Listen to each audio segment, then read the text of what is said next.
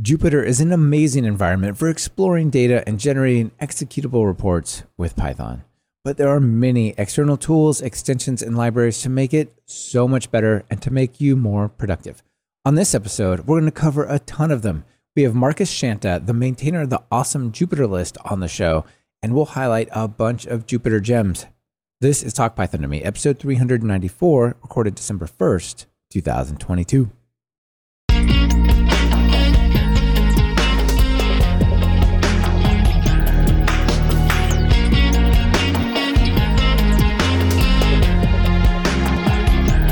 Welcome to Talk Python to Me, a weekly podcast on Python. This is your host, Michael Kennedy. Follow me on Mastodon, where I'm at mkennedy, and follow the podcast using @TalkPython, both on bostodon.org. Be careful with impersonating accounts on other instances. There are many. Keep up with the show and listen to over 7 years of past episodes at talkpython.fm. We've started streaming most of our episodes live on YouTube. Subscribe to our YouTube channel over at talkpython.fm/YouTube to get notified about upcoming shows and be part of that episode. This episode is sponsored by the AWS Insiders podcast. AWS is changing fast. Listen in to keep up over at talkpython.fm/AWS Insiders. And it's brought to you by Sentry. Don't let those errors go unnoticed. Use Sentry. Get started at talkpython.fm/Sentry. Transcripts for this episode are sponsored by Assembly AI, the API platform for state-of-the-art AI models that automatically transcribe and understand audio data at a large scale. To learn more, visit talkpython.fm/assemblyai. Marcus, welcome to Talk Python to Me. Hi, Michael. Thanks for having me. This is going to be a very broad, not necessarily super deep episode, but we're going to talk about a ton of cool little extensions and widgets and libraries that you can plug into your Jupyter work and make it awesome. I really like talking about these topics where it's like, oh, that's only a 10-minute commitment to see if it's going to help me out or not, right? And not like some huge framework you got to learn. And there's going to be a lot for people to take away if they do anything at all with notebooks, I think. Yeah, and I think one of the nice things about notebooks is they're very easy to use. I think the barrier to entry to you just being able to do something tangible with them is very low, much more so than maybe a lot of other things. Yeah, they're very, very welcoming environments, especially if someone set them up for you, if it's one of the hosted ones, or like if you're not in there trying to configure a kernel with a special virtual environment, like how do I get to the right installs and why is this thing not there? Or a whole Jupyter hub running on Kubernetes. Yes, exactly. But once like you kind of beyond that shell, and many people have that set up for them, then it's ready to roll. All right, so going to be tons of fun to talk about these things. But before we get to them, let's start with your story. How'd you get into programming in Python? How did I get into programming? I think sort of started when my parents decided to buy a computer when I was 8 years old back in the 90s. And then sort of at 12, I started to realize, oh, you can program these things. And some well-intentioned adult bought me a book on C, and 12-year-olds and pointers doesn't mix. So see horrible. The easy parts. Just void star. Right? Come on, kids, get with it. Yeah. That was just conceptual a bit too much for a 12-year-old. But then luckily, once I got into high school, they actually taught us Borel and Delphi. Mm-hmm. I don't know if you ever came across that. It was a very sort of easy to use, GUI-driven way to get into programming, and you could do lots of things even that a 14-year-old would find exciting, right? Just C-style hello world, and I can print numbers in a loop, but actually fun GUI-like stuff. I never used that, but I used Visual Basic and some Windows Forms and other stuff. And I really think even today, that style of development, it's kind of withered, and it's too bad, right? It used to be so amazing. You would just go over there, button, text box, I click on this thing, here's what it calls. The interaction was so simple. And now you're doing, maybe you're doing on the web, and it's like, I'm going to do Webpack, and then, bring in all these things, and I'm doing TypeScript, and then it's all CSS and HTML. And I'm not bemoaning that style of development, but it's like, that's kind of replaced this. Just give me a visual, what it looks like, and let me build something simple, has been replaced with. I feel like it was a very good pedagogical tool to teach programming and GUI development. I remember we did fun things like rectangles on the screen that just chased each other around, right? And that was that was a fun way into programming. Yeah. And I think there's some bits like that still around, isn't it? What's the like programming learning language? Something with an animal? Is it Smalltalk or the thing with a turtle? Yeah. The turtle where you can do some drawing. There's that. Yeah. There's Anvil, actually, which is Python sort of front end and back end web framework that has this. It's really, really similar. My daughter used that to play with it a lot. But yeah, I would love to see like a Visual Basic Pi or something, something like that would be so amazing. So maybe it exists. Yeah. But that's where I really started developing or programming on my own. Then I went to university. That was in the early 2000s, and they taught us mostly Java, but also sort of a weird mix of like logic-oriented programming, functional programming. And I really only ever got in touch with Python when I did my master's in the States during some courses. And then professionally, I learned proper Python when I was working in London. And that was a company, Man Group, with a lot of really good Python developers. And there I picked up like proper Python and stuck with it ever since. If I have a choice, I will stick to it. It's interesting that we come from, my background was not that different than yours in some ways. I did like C++ in the early days. Mm-hmm. And you think as you advance in your career and you get more technically capable and stuff, you would think, well, you're going to be doing more intense stuff and more like deep dive. Like now you're writing like kernel drivers. Like it is, for me at least, and it sounds like you a little, like quite the opposite, like more towards some of these higher level languages that let you build really amazing things, but you're not juggling like pointers to pointers and like all this crazy aspects, right? I think the first thing, like your expectation that you're describing, is maybe a function of sort of technical expertise. And the second development, what you end up doing, right, is a function of age, right? That you like, as you become older, you focus more on the high level things. You just want to get stuff done. You don't care about showing off that you can make this compile, right? Yeah. What's the shortest way for me to be?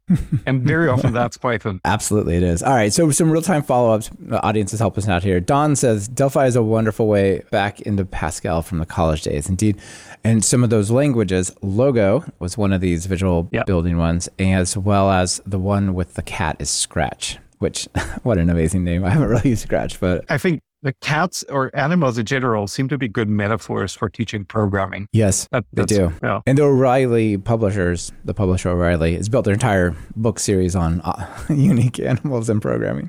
All right. Well, how about now? What are you doing these days? Right now, I am a founding partner at Blue Balance Capital. We are a small, independent, alternative asset management firm based in Vienna, Austria. I started this company 3 years ago with my partners. Before that, I worked at an asset management firm in London. Yet before that, I worked at Goldman Sachs as a quantitative analyst. And so basically, during my professional career, I was always more a sort of data analyst rather than a systems developer. So everything, or most of the things I use Python for, are more from the perspective of here's a piece of data, and I want to sort of analyze that data set to better understand, like, I don't know, a company or an economic trend or an industry or a particular trade. So I was always interested in Python in the context of like some data set and some insight that you can glean from analyzing that data set. How much of that was taking a block of historical data, like here's the last quarters and, reports or whatever, versus trying to make predictions, like real-time trading or other types of real-time information? So I think sort of the starting point is almost always some kind of like time series. And then the asset management firm, Man Group, where I was, they were actually developing automated trading systems. So it was like very much the first thing you described, where you have an input that is a time series, you apply some transformation, and then a computer actually produces trades on the back of that. Whereas at other times, more like what I do now is you think about it, you get some insight from the data, but then there's also some other real world considerations or exogenous factors that you think about as a human person and then make your decision. So I think for me, it was the whole gamut of sort of the product is a direct trade that a machine puts on or trade that you put on, or maybe just some advice that you give to a company. Right. We're thinking that generally the tech indexes are going down over the next 3 months versus buy today, sell tomorrow, or buy now. Predictions sell are hard, especially about the future. Yeah. Yeah. Well, especially now with COVID and wars and like. I have been in finance for more than 10 years now, but I've never seen anything like the last 2 years. Yeah, it's nuts. I think much more happened in the last 2 years than in the 10 years before. It is living through some history, isn't it? Yeah. One more question on this background side of things. You did a lot of work for these other companies like Goldman, and now you're founding a smaller company. How do you feel that your programming and data science background has like suited you to be more of leading this new company? I think I had a great sort of education from both Goldman as well as Man Group. They're both very technically capable organizations with a lot of very smart people. And as I was starting out together with my partners as a very small team, one of the things that gave me comfort is that I have this stack of things that I know work together. I understand how they work together and how to sort of apply them to do useful things. So having that sort of under your tool belt or ready to go and not having to figure out sort of how they go together, but just on day one, here's an AWS instance or an EC2 instance, spin it up, get a notebook running and produce some nice charts. Like, that was something very valuable for me to just be able to do very quickly. Cool. That's what I would think. And I feel even if you have these skills, even if you're not the one writing, if you hire a team or you do find a consultant, being able to speak with them and understand like, I have a recommendation. And I think actually this, let me tell you that tool is good, but this one is better and it would fit because X, Y. Yeah. I think just that's super valuable. So I just wanted to kind of check in with you on that. Yeah. Like I tried and tested stack of tools, and every once in a while you get to branch off and try some new shiny and see if it works, see if it sticks. But having this trusted thing that you know and how it works is valuable. Yes. Like if you're doing JavaScript, you want to have a really trusted tool that's been around for at least a month. Yeah. I mean, just kidding. Luckily, we don't have it quite that bad in Python. It's a lot more stability there. Okay. Well, let's talk about this list, which is why we got together and I invited you here.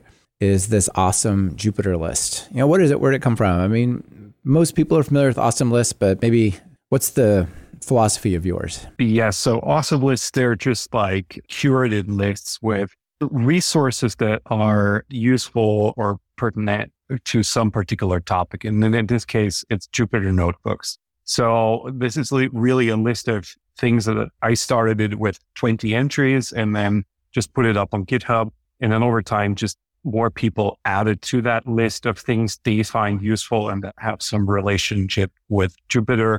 And I think that up to this point, I think more than 100 people have collaborated and added things that they find useful to this list. So it's just like living, breathing thing of whatever people find useful that has a relationship to Jupyter. I still find these very valuable, even though a good part of my job is like to track what is new, what's interesting, what's trending. Still, I find so many things that are new here.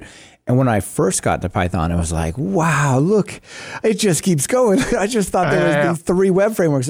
Or there's one way to talk to a database. Look how many there are. It's so amazing. And it's always delightful. You probably remember like back in the old days of the internet, you had directories, right? I mean, that was Yahoo. That was before search engines, right? Yes. You had these like catalogs of things, and here's a website that is about cats, and here's one about dogs. And in some ways, it feels like in this day and age, we have come back to like you actually have a person who is keeping some kind of like directory of things that are useful or pertinent to a particular topic. It's kind of funny that way. And what's quite interesting for me is sort of one of the benefits that I have from doing this is that I see like what other people find useful. And so for myself, I just know, hey, these are the things that people are using. And so I've got a pretty good radar of the whole Jupyter and notebook ecosystem just because I'm sort of curating this thing. Yeah. You probably have had people recommend things and you're like, no idea what that is, but that looks awesome. So it belongs on awesome Jupyter. I try to be very inclusionist to this. And so when people include things on this list, I very rare, more often than not, I include them. And even in the cases where I'm like, I don't see myself using that, but I'm sure there's some category of people who might find that useful and it just goes on the list. Yeah, you don't want to over index on your specific use of Jupyter and your vertical, right? Because we've got astronomers who are using this stuff. We've got economists, we've got biologists, we've got students, right? It's publishers. All sorts of folks. Yeah. People who care more about, I don't know, like turning their computation on a cluster. Other people were more into visualization. You name it, you have it. Yeah. Right. Like ML folks might have one concern over others. A lot of people who use it in education. There's actually one of the sections in there is a whole section dedicated to education, people teaching courses using notebooks and what the best tools around that is for, like, I don't know, it may be even grading homework assignments that you distribute to people in the form of notebooks. Yeah, I definitely want to highlight that because I haven't talked about it very much, but I was a graduate TA. So boy, I graded a lot of calculus, a lot of linear algebra, and various other applied calculating type things like MATLAB type of stuff and automating. Oh, it would have been good. Okay. So you just replace yourself with a regression test. Exactly. Submit your calculus test to the continuous integration. We'll see how you did. This portion of Talk Python to Me is brought to you by the AWS Insiders podcast. When was the last time you ordered a physical server to host your functions as a service, your latest API, or your most recent web app? I remember the last time I did. That was around the year 2001. And yes, it was quite the odyssey. Of course, we don't do that anymore. We run our code in the cloud with near instant provisioning and unparalleled data centers. And the most popular cloud provider is AWS. But for all the ways that AWS has made our lives easier, it has also opened a massive box of choices. Should you choose platform as a service, or maybe it's still VMs with IaaS? What about your database? Maybe you should choose a managed service like RDS with Postgres, or is DynamoDB better? Maybe Aurora? No, wait, I hear good things about Amazon Document DB too. And that's where the AWS Insider podcast comes in. This podcast helps technology leaders stay ahead of Amazon's constant pace of change and innovation. Some relevant recent episodes include Storage Wars Database Edition, Microservices or Macro Disaster, and Exploring Computer Vision at the Edge with AWS Panorama. They bring on guests to debate the options, and the episodes are vibrant and fun. So if you want to have fun and make sense of AWS, head on over to talkpython.fm/AWS Insiders. Yes, I know you probably already have a podcast player and you can just search for it there, but please use the link so that they know you came from us. Thank you to the AWS Insider podcast for keeping this podcast going strong. So there's a couple of sections that I'm not sure I really want to dive into because I think, they're not exactly the notebook ones, but one is this collaboration education stuff. So maybe we could start there. And let me just set the stage by saying a little while ago, I met with Sam Lau and talked with him. Mm-hmm. He and Philip Guo, they did a research project where they studied 60 different network environments, not just Jupyter, but like Google Colab and 58 others. And so just kind of putting it out there, like you might think just Jupyter versus Jupyter Lab is the discussion, but there's a whole lot of different places where you can do notebooks, right? Yeah, and some of them, like you can run on your own machine. That's sort of what I have in this runtime/environment section. Those things tend to go in there. And there's a separate category of, I call them in the list, hosted notebook solutions. That those are things that you don't really run on your own machine, but they run somewhere in the cloud. So I think basically that is one way you can break them down into categories. Is just, do you run them yourself or do they run in the cloud somewhere else? Yeah, one thing that I didn't see on the list, but maybe would be kind of its own special. Open a pull request. Yeah, right. Here we go. Is the Jupyter Lab desktop app. Have you seen this? Not sure I've seen that. Yeah. So what it is it's an Electron.js app that bundles the runtime environment to be Jupyter Lab. And it comes with its own Python and everything. So it's a thing you can hand to somebody that runs locally that lets them do notebook stuff without them having to have Python installed and set up the environments. And it just kind of has a little wizard to get it started, which is, I'm not sure I would use it personally, but it's pretty interesting. It sounds like a very low barrier to entry notebook environment. Yeah, I think it could be good for, like in a school environment where you're like, all right, kids, just take this and run it. I don't want to have to debug why you can't install Python 3.10, but you need 3.7, whatever. Lots of different people have different kinds of Jupyter or notebook setups. Mine personally tends to be, I actually run mine in the cloud. because I find it convenient to be able to access it from different machines. So like I access it from work and then I can access it from my notebook. Even like when I'm at a friend's place or something, all I need is a browser to access it. And I can just like continue where I left off on the other machine. Other people prefer. You can probably be closer to the data, right? Exactly. Right. Yeah. And you've got a lot faster pipe and you're not that dependent on what your own network situation looks like wherever you are. Yeah. Yeah. You're just shipping the answer, not the gig of data required to get the answer. Exactly. Right.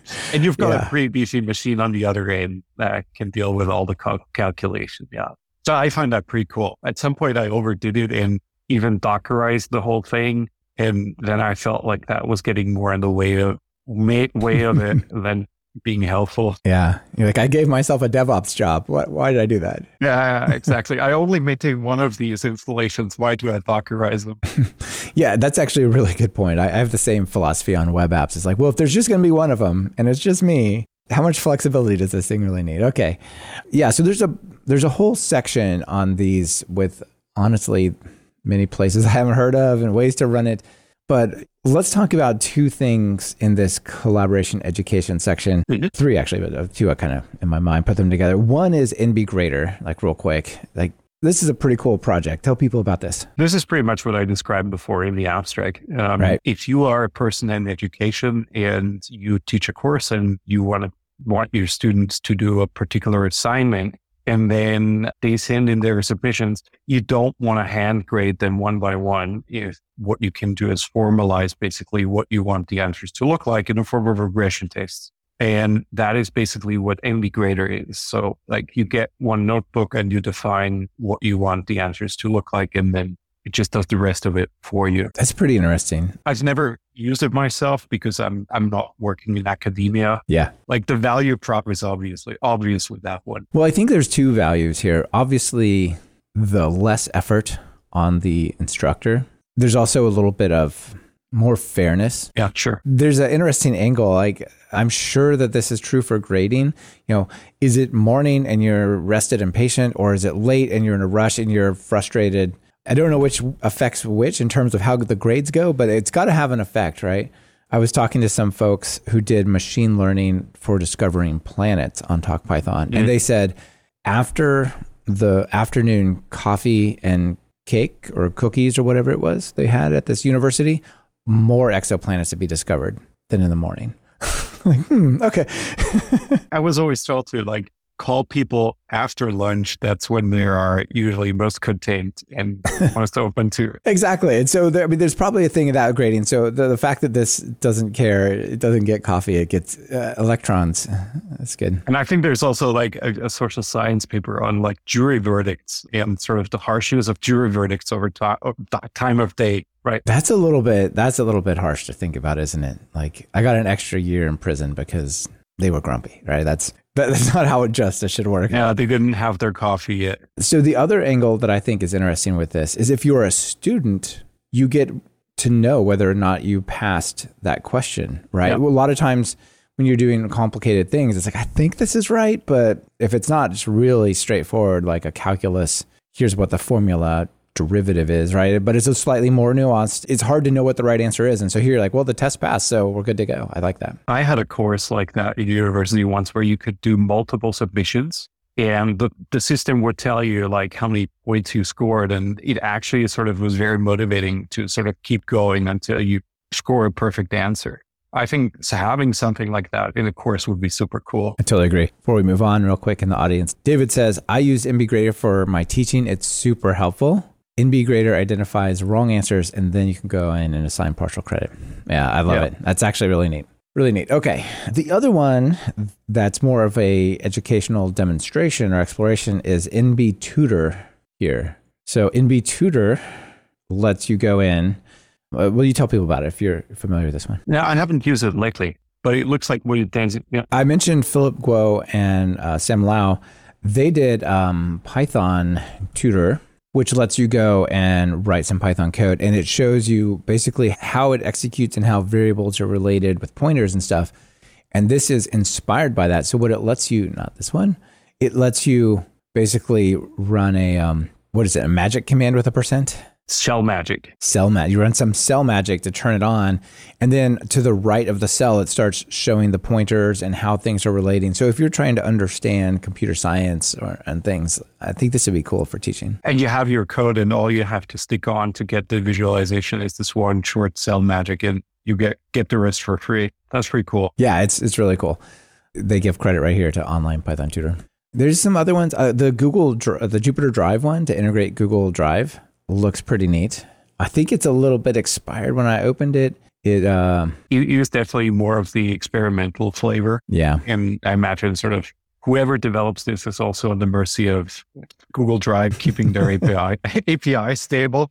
Absolutely. I think that is one way, or it's in general, it's a non-trivial question figuring out how to best store your notebooks. I mean, if you're just one person, you can probably stick them in a Google Drive. Yeah. But as soon as you have more than a handful of people working on the same set of notebooks, you probably want a solution that is a bit more sophisticated than that. I totally agree. One of those solutions might be a proper Git story, right? And some of the tools we'll talk about are going to cover that, right? Yes, exactly. Yeah. The other one could be a collaborative, like a Google Colab or some other, one of these other environments where it's like Google Docs. There's hosted environments that sort of have that as a built-in, or you basically, the other way is you roll your own and make it Git-based, and both have their advantages and disadvantages. I think with Git, you always know a little bit better what you have and what it does. Whereas with the other one, that might come with some other fringe benefits, like being able to comment on it or having versions of the notebook very nicely integrated with your GUI. Yeah. And it's like whatever you prefer, like both work. Yeah. The online ones often have like infrastructure that comes with them too, right? When the ability to press go and run it on a GPU if you're willing to pay or whatever. Yeah. Cool. Okay. I think that probably is the interesting ones that jumped out at me from there. And then next one is visualization. I mean, this is at the heart of the value of notebooks in the first place. So Altair, tell us about that one. I'm biased, even though I'm not a developer of Altair. I think what that team has developed is pretty amazing. I use it for most of the things, for most of my visualization needs, or almost exclusively. What's neat about Altair is that it is declarative and it is built on top of a technology, on top of another package, which is called Vega. And Vega is a platform agnostic visualization framework. So basically what you have to do is, if you want to have a chart like that, you just write some JSON declaration of basically, here's your data set. This is the URL to the data set. It's a tabular format. The variable that I want on the x-axis is called foo. The variable that I want on the y-axis is called bar. And I want a scatter plot.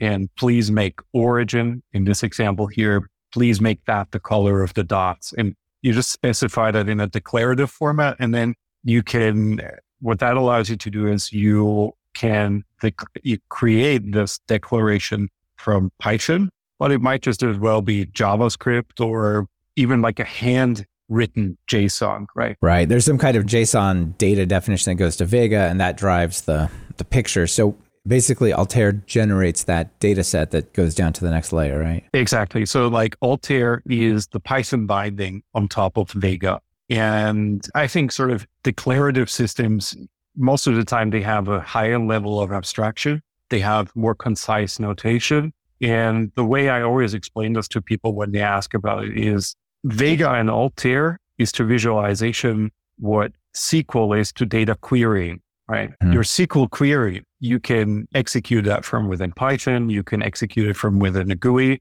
It's sort of a language agnostic specification of what data you want to query. And this is basically the same thing for visualizations. Yeah, it looks really great. There's a beautiful picture of a scatter plot with a legend and multiple colors kind of pulling out some nuance in the data. And it's like, I don't know how many lines of code you put that at, maybe 4 if you didn't multi-line one of them. I mean, it's really You can probably golf it together in four lines if you're, yeah. Without semicolons. If you did semicolons, you could do it one, but that would be wrong. Yeah. But like 4 reasonable lines, you could do this beautiful picture here, including the import. And that already gives you a reason. They're quite impressive visualization. I think it has some nice defaults, like it knows how to nicely space the labels on the axes and stuff like that. And then what it still allows you to do is build pretty complex visualizations too. So there's this one example where you basically have a scatter plot on top, and then on the bottom, you have something like a histogram, and you can select the range in the histogram at the bottom, and there you go. And then you get this beautiful interactive animation, and you don't actually have to write any imperative code. You just specify what you want, and Altair and Vega kind of like do the rest for you. So I write some JavaScript, but years ago, I used to see these like really nice and beautiful animations that were built on D3. And I want to do cool stuff like that. That's really pretty, but I don't know any JavaScript. And I feel like this is like leveling the playing field a little bit more, and it allows you to do similar things from within Python. It's really nice. One of the things that I think it's a little ironic is for the people who create these tools, like the people who created Altair, they have to write so much JavaScript and not that much Python, right? Because they're building these interactive, beautiful experiences on the front end for us. We get to write the Python, and there's like a lot of that complex JavaScript is encapsulated into these tools that we don't have to think about, but we get to use, which is great. It's a dirty job, but somebody's got to do it. And I have a lot of appreciation what those folks are doing for the rest of us. I do too. All right. So Altair is number 1, right, on the visualization. I mean, it doesn't hurt that it starts with A, but also maybe one of the best ones. Some of the other shout out. In all fairness, like these things are sort of usually alphabetized. Every once in a while, like things in the wrong place. And by now I even built myself a linter that keeps the lists nicely alphabetized. I'm sure that makes a lot of sense. Yeah. So Bokeh is one that's out there that's pretty well known. People use a lot. Yeah. Yeah. There's a lot of them, right? There are. And I think when you talk about visualization, the other very popular ones are probably Matplotlib, which probably was one of the first plotting engines or backends for Python, and then Seaborn, which kind of like builds on top of that. Yeah, absolutely. Seaborn is nice. One that I've seen just recently on notebooks is TQDM. I've always used this from CLI applications. And TQDM is a way to just take a for loop, and whatever you're going to loop over, you just put that in TQDM, bracket that thing, and it becomes this live animated progress bar, which is really neat. But I've only thought of this as a terminal CLI type of thing, but it works in notebooks too, I just learned, right? Yes, it does. TQDM is one of those, like, does exactly what it says on the tin kind of things. It does one thing and it does it very, very well. Yeah, it's not an incredible output, but at the same time, it's like, you know what? I want to have a little bit of feedback for the users or from myself. And you're like, okay, it's just literally wrap your iterator in TQDM and it's good to go. It's a very natural thing to want. Just imagine you've got like some long running computation over a loop, right? And you just don't want to stare at a blank screen for 2 minutes. Yes. You can kind of see how maybe the idea developed from there. I've got a lot of those types of things. This portion of Talk Pythonomy is brought to you by Sentry. How would you like to remove a little stress from your life? Do you worry that users may be encountering errors, slowdowns, or crashes with your app right now?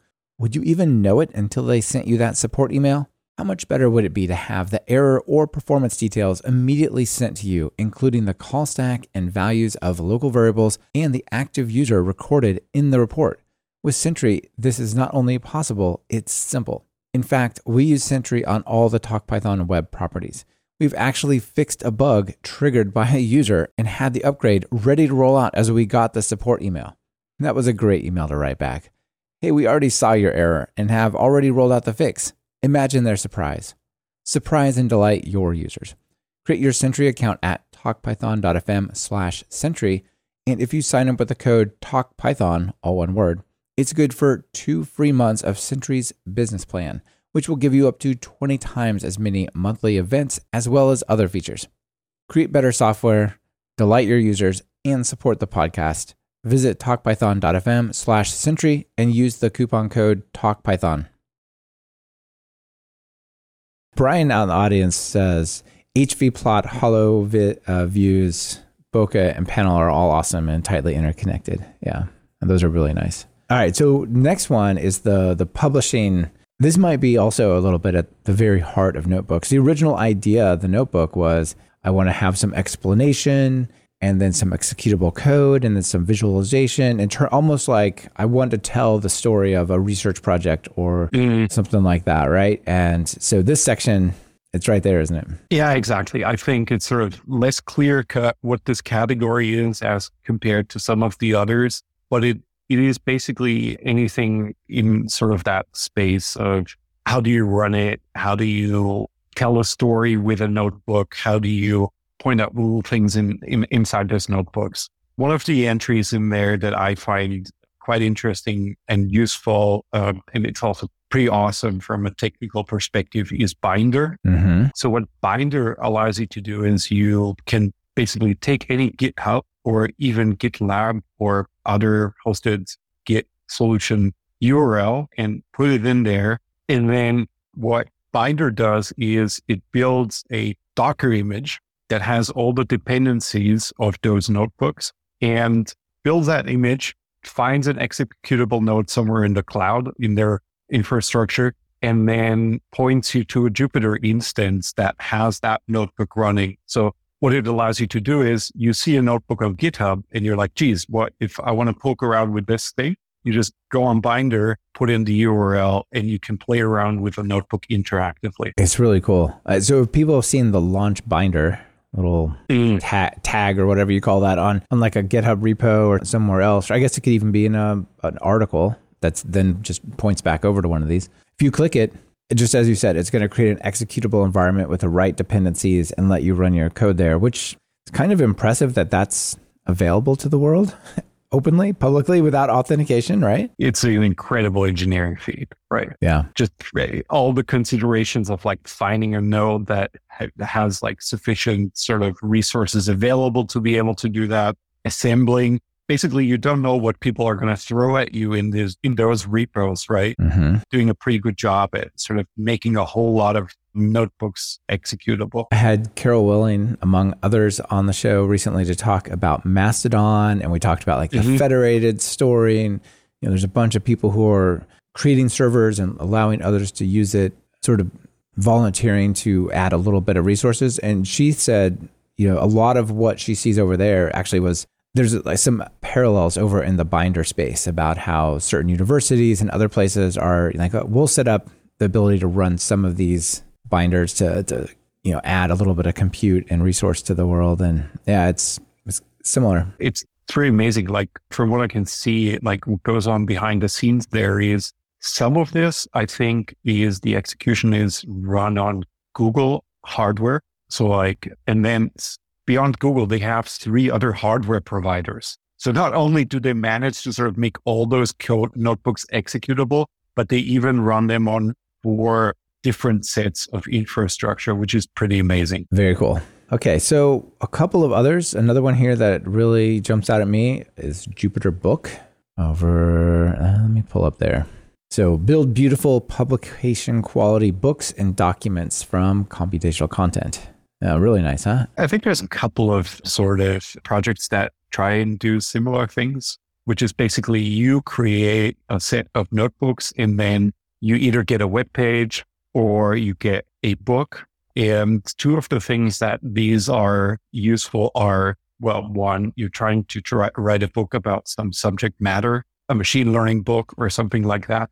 And the other case where it's really useful is documentation, right? If you are a developer or a maintainer of a software package and you want to document your API, something like that can be very useful. What this gives you is not only the ability to write documentation, but also to include code in that documentation. And then in some cases, if you have the Binder link, you can even set it up so that you've got a piece of code in there and people, by clicking a tab next to it, can even try out what that code does, fiddle with it a little bit, and then see what that does.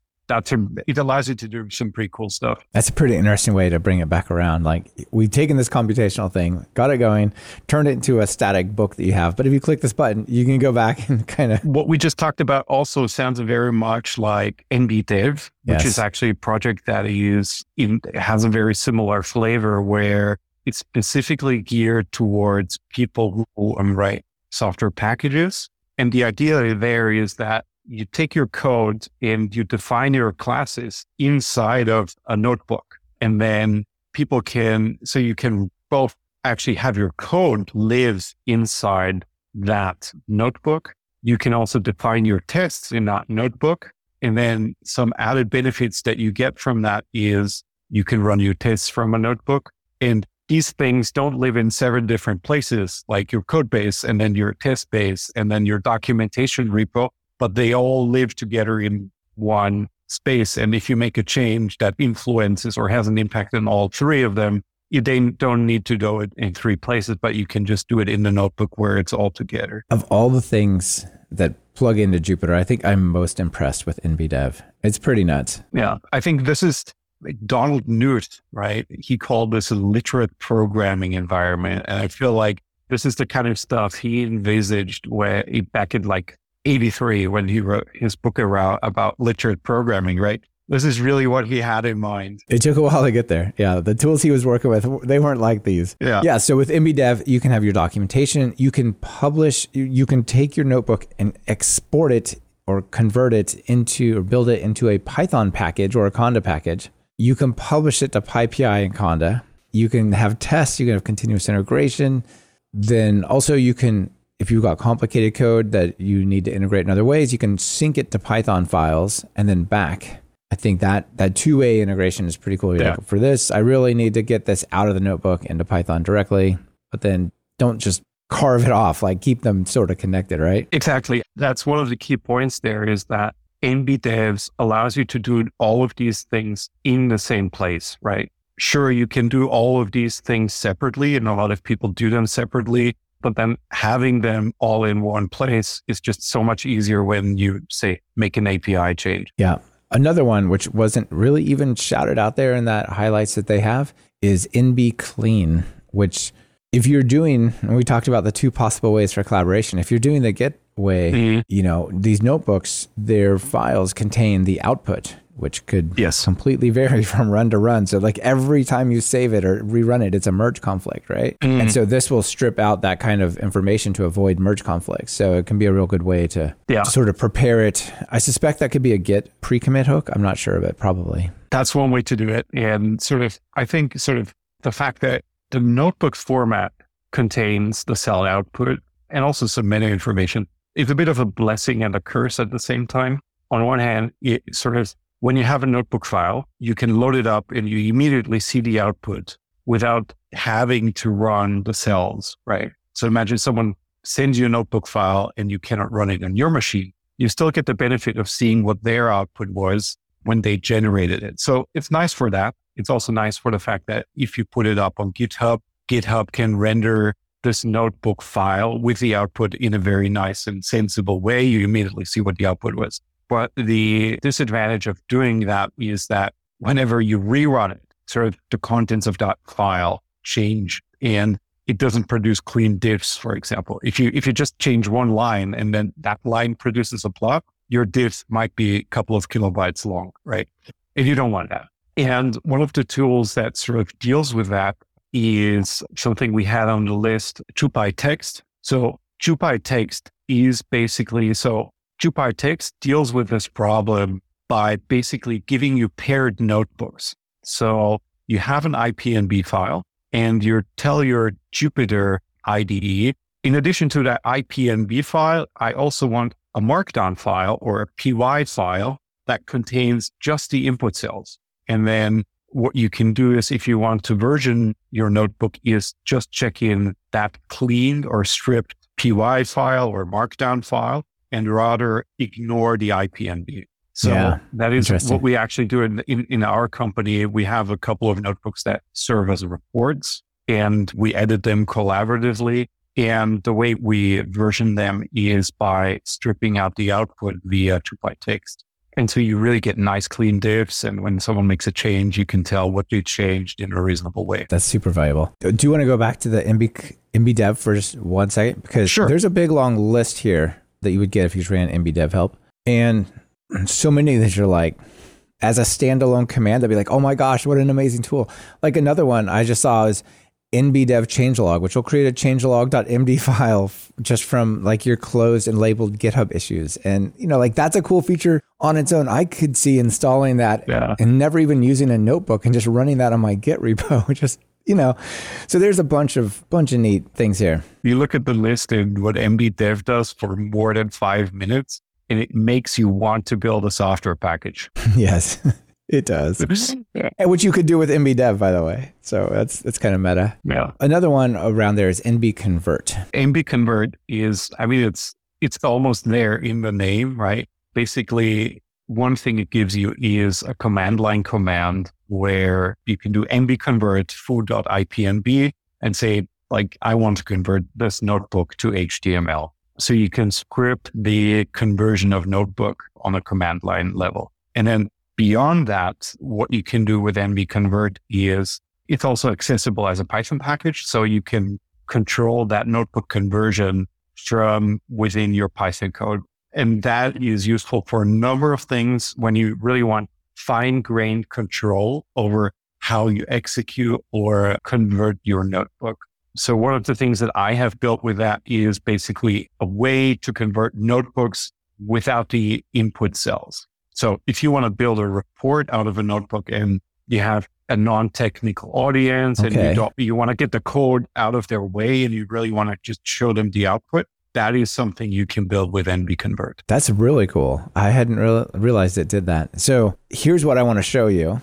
And if you actually want to see the code, click on this binder version or view it statically on GitHub. Yeah. But for most people, they just want to see, here's the description and here's the figures. Yeah. It's still potentially accessible at least. Totally. And I think notebooks are actually quite nice way to design a report, right? Because what you have is building blocks. And my report is I want the total number of orders for the last week. And I want a chart.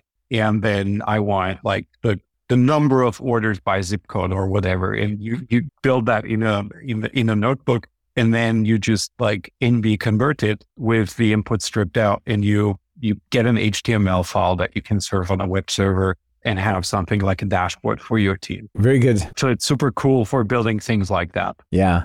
Yeah. Very neat. One more in this section before we move on. There's a bunch, but I think Papermill is pretty unique. You want to tell people about Papermill? To be honest, I haven't used it that much. Yeah, I haven't either, but I did read this Netflix Papermill article about what they were doing. And they were basically using... Kyle Kelly, yeah. Yeah, they were doing some work to take notebooks and use those as like building blocks for managing their infrastructure. So there were a lot of interesting benefits. And Papermill will let you basically turn the variables at the top of the notebook into inputs and then the variables at the end of the notebook as outputs. And you could treat it like a function. So they're chaining these together for all sorts of crazy DevOpsy type things, I believe. It basically sounds like something I once rolled my own of, where basically what I just described that I'm doing with NBConvert, I once built a version where sort of you could, in the first cell, have a variable and serve that like a function input. And it sounds like they probably did a much better job of sort of imagine you have a dashboard and then you've got one for the US and you want one for international orders, right? Or for Canadian or what have you country, right?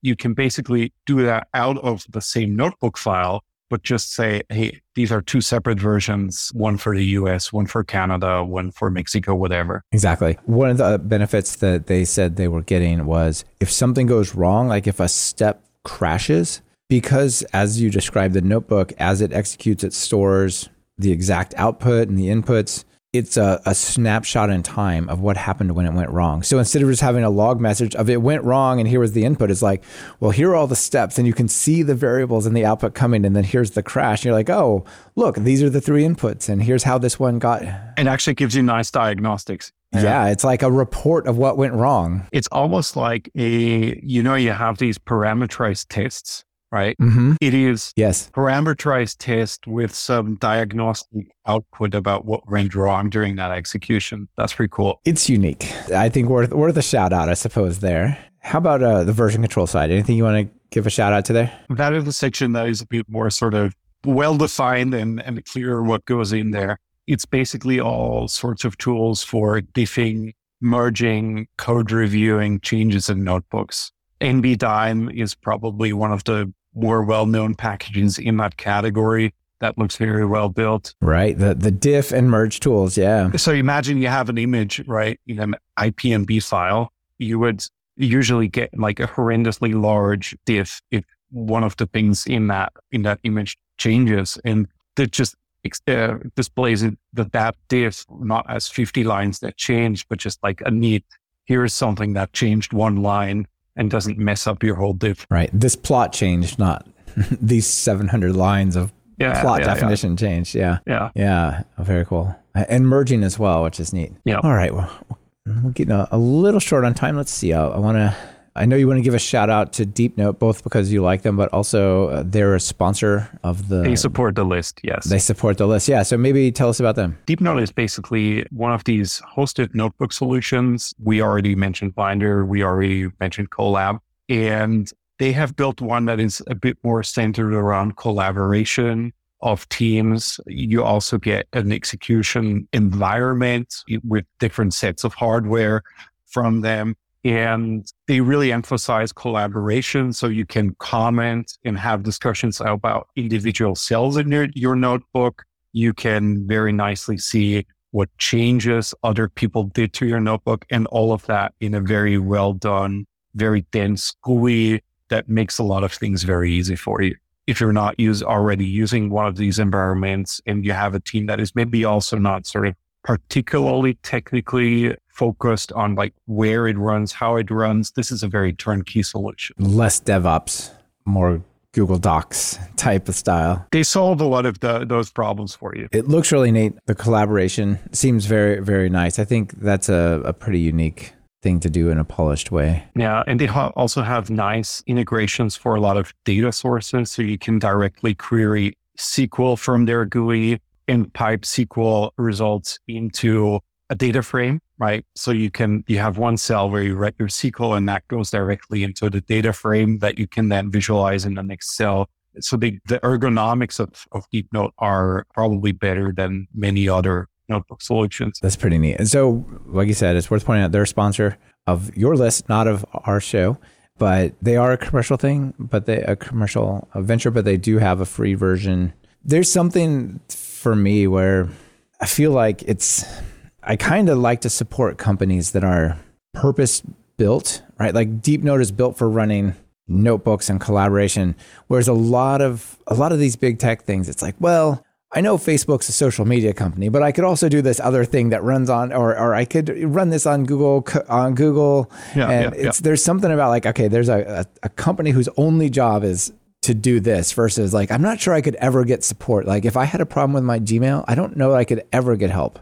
Ever, right? Whereas like, if I went to an email company and got email from them, they would help me with email because it's their thing, right? I think where it shows is that they spent a lot of time thinking about how people use notebooks and what they want to do with those notebooks. And sort of, they think a bit beyond just sort of the Jupyter technical, but more the ergonomics of how you actually use a notebook within a team. And I think sort of you can definitely tell that they know how to use notebooks and have thought about all the ways in which people use notebooks and how to make that better. Nice. Well, I've never used them, but if I have the need, I'll check it out. Sounds good. All right. What else? Maybe we got time for one more. Is there one we haven't talked about yet? You're like, oh, we really got to cover this one. Let's do cell magics, right? Okay. If you maybe just Google for IPython cell magics. I'll Kaggy for it. Yeah. They are not strictly a Jupyter thing, but I think they're a not so well-known thing that is super neat. And they are, since Jupyter itself started was born out of IPython, these are things that are also built into IPython. So one of them is, for example, %debug. So when you have a notebook open and you get an exception and your code gives you an error message, you can then in a cell directly below that, type %debug, and that will open up a debugger session that takes you directly to the point where your code failed, right? So if you write something like, I don't know, I access true, the array true at an index position of 5, right? And that's where your code fails. You can do %debug and look at, well, at that point in the execution, what was actually stored in the list foo? Right. And did it actually have 5 elements, or did I run out of bounds? So like whenever I get an error during an execution of a notebook and it's not obvious, I like to use %debug to find out what's going wrong with my code. Very nice. Another one that is very useful is %time, which is, have you used that? No, but I often want to answer this question of like, is this getting a little bit faster or a little bit slower? And I don't really want to go into a profiler, and I don't want to go to like write the date time or timestamp code to like print it out myself. It's just like, I use it a lot in those situations where like I've got way A to do something and way B to do something, right? And then I wonder, is this actually faster, or is this actually performance-wise worse than doing it the other way? And this gives you just a very, very quick and dirty answer to like orders of magnitude. Is this the same level, or should I be doing things differently? It's very useful for that. Yeah. %time and some function call and see what it takes. It's brilliant. And then another one I want to mention is just exclamation point and then the shell command. Yeah. It's very useful for, I think it's also available as %sx. Yeah. So it's basically a shorthand. So you can do exclamation point ls to do a directory listing, just to see what is in the directory. Or you can do like, I don't know, who am I, to see what user you're running something as, or you can do ping a machine to see if it's up directly from your notebook. So this is a quick and dirty way of running command line commands without having to leave your notebook. It's really cool. You know, if you want to just interact with the file system, or you see what files are available to me, or all these things, right? Yeah. You wouldn't know because this hasn't published yet, but in the sequence of when these shows come out, I just talked to Jeroen from Data Science at the Command Line.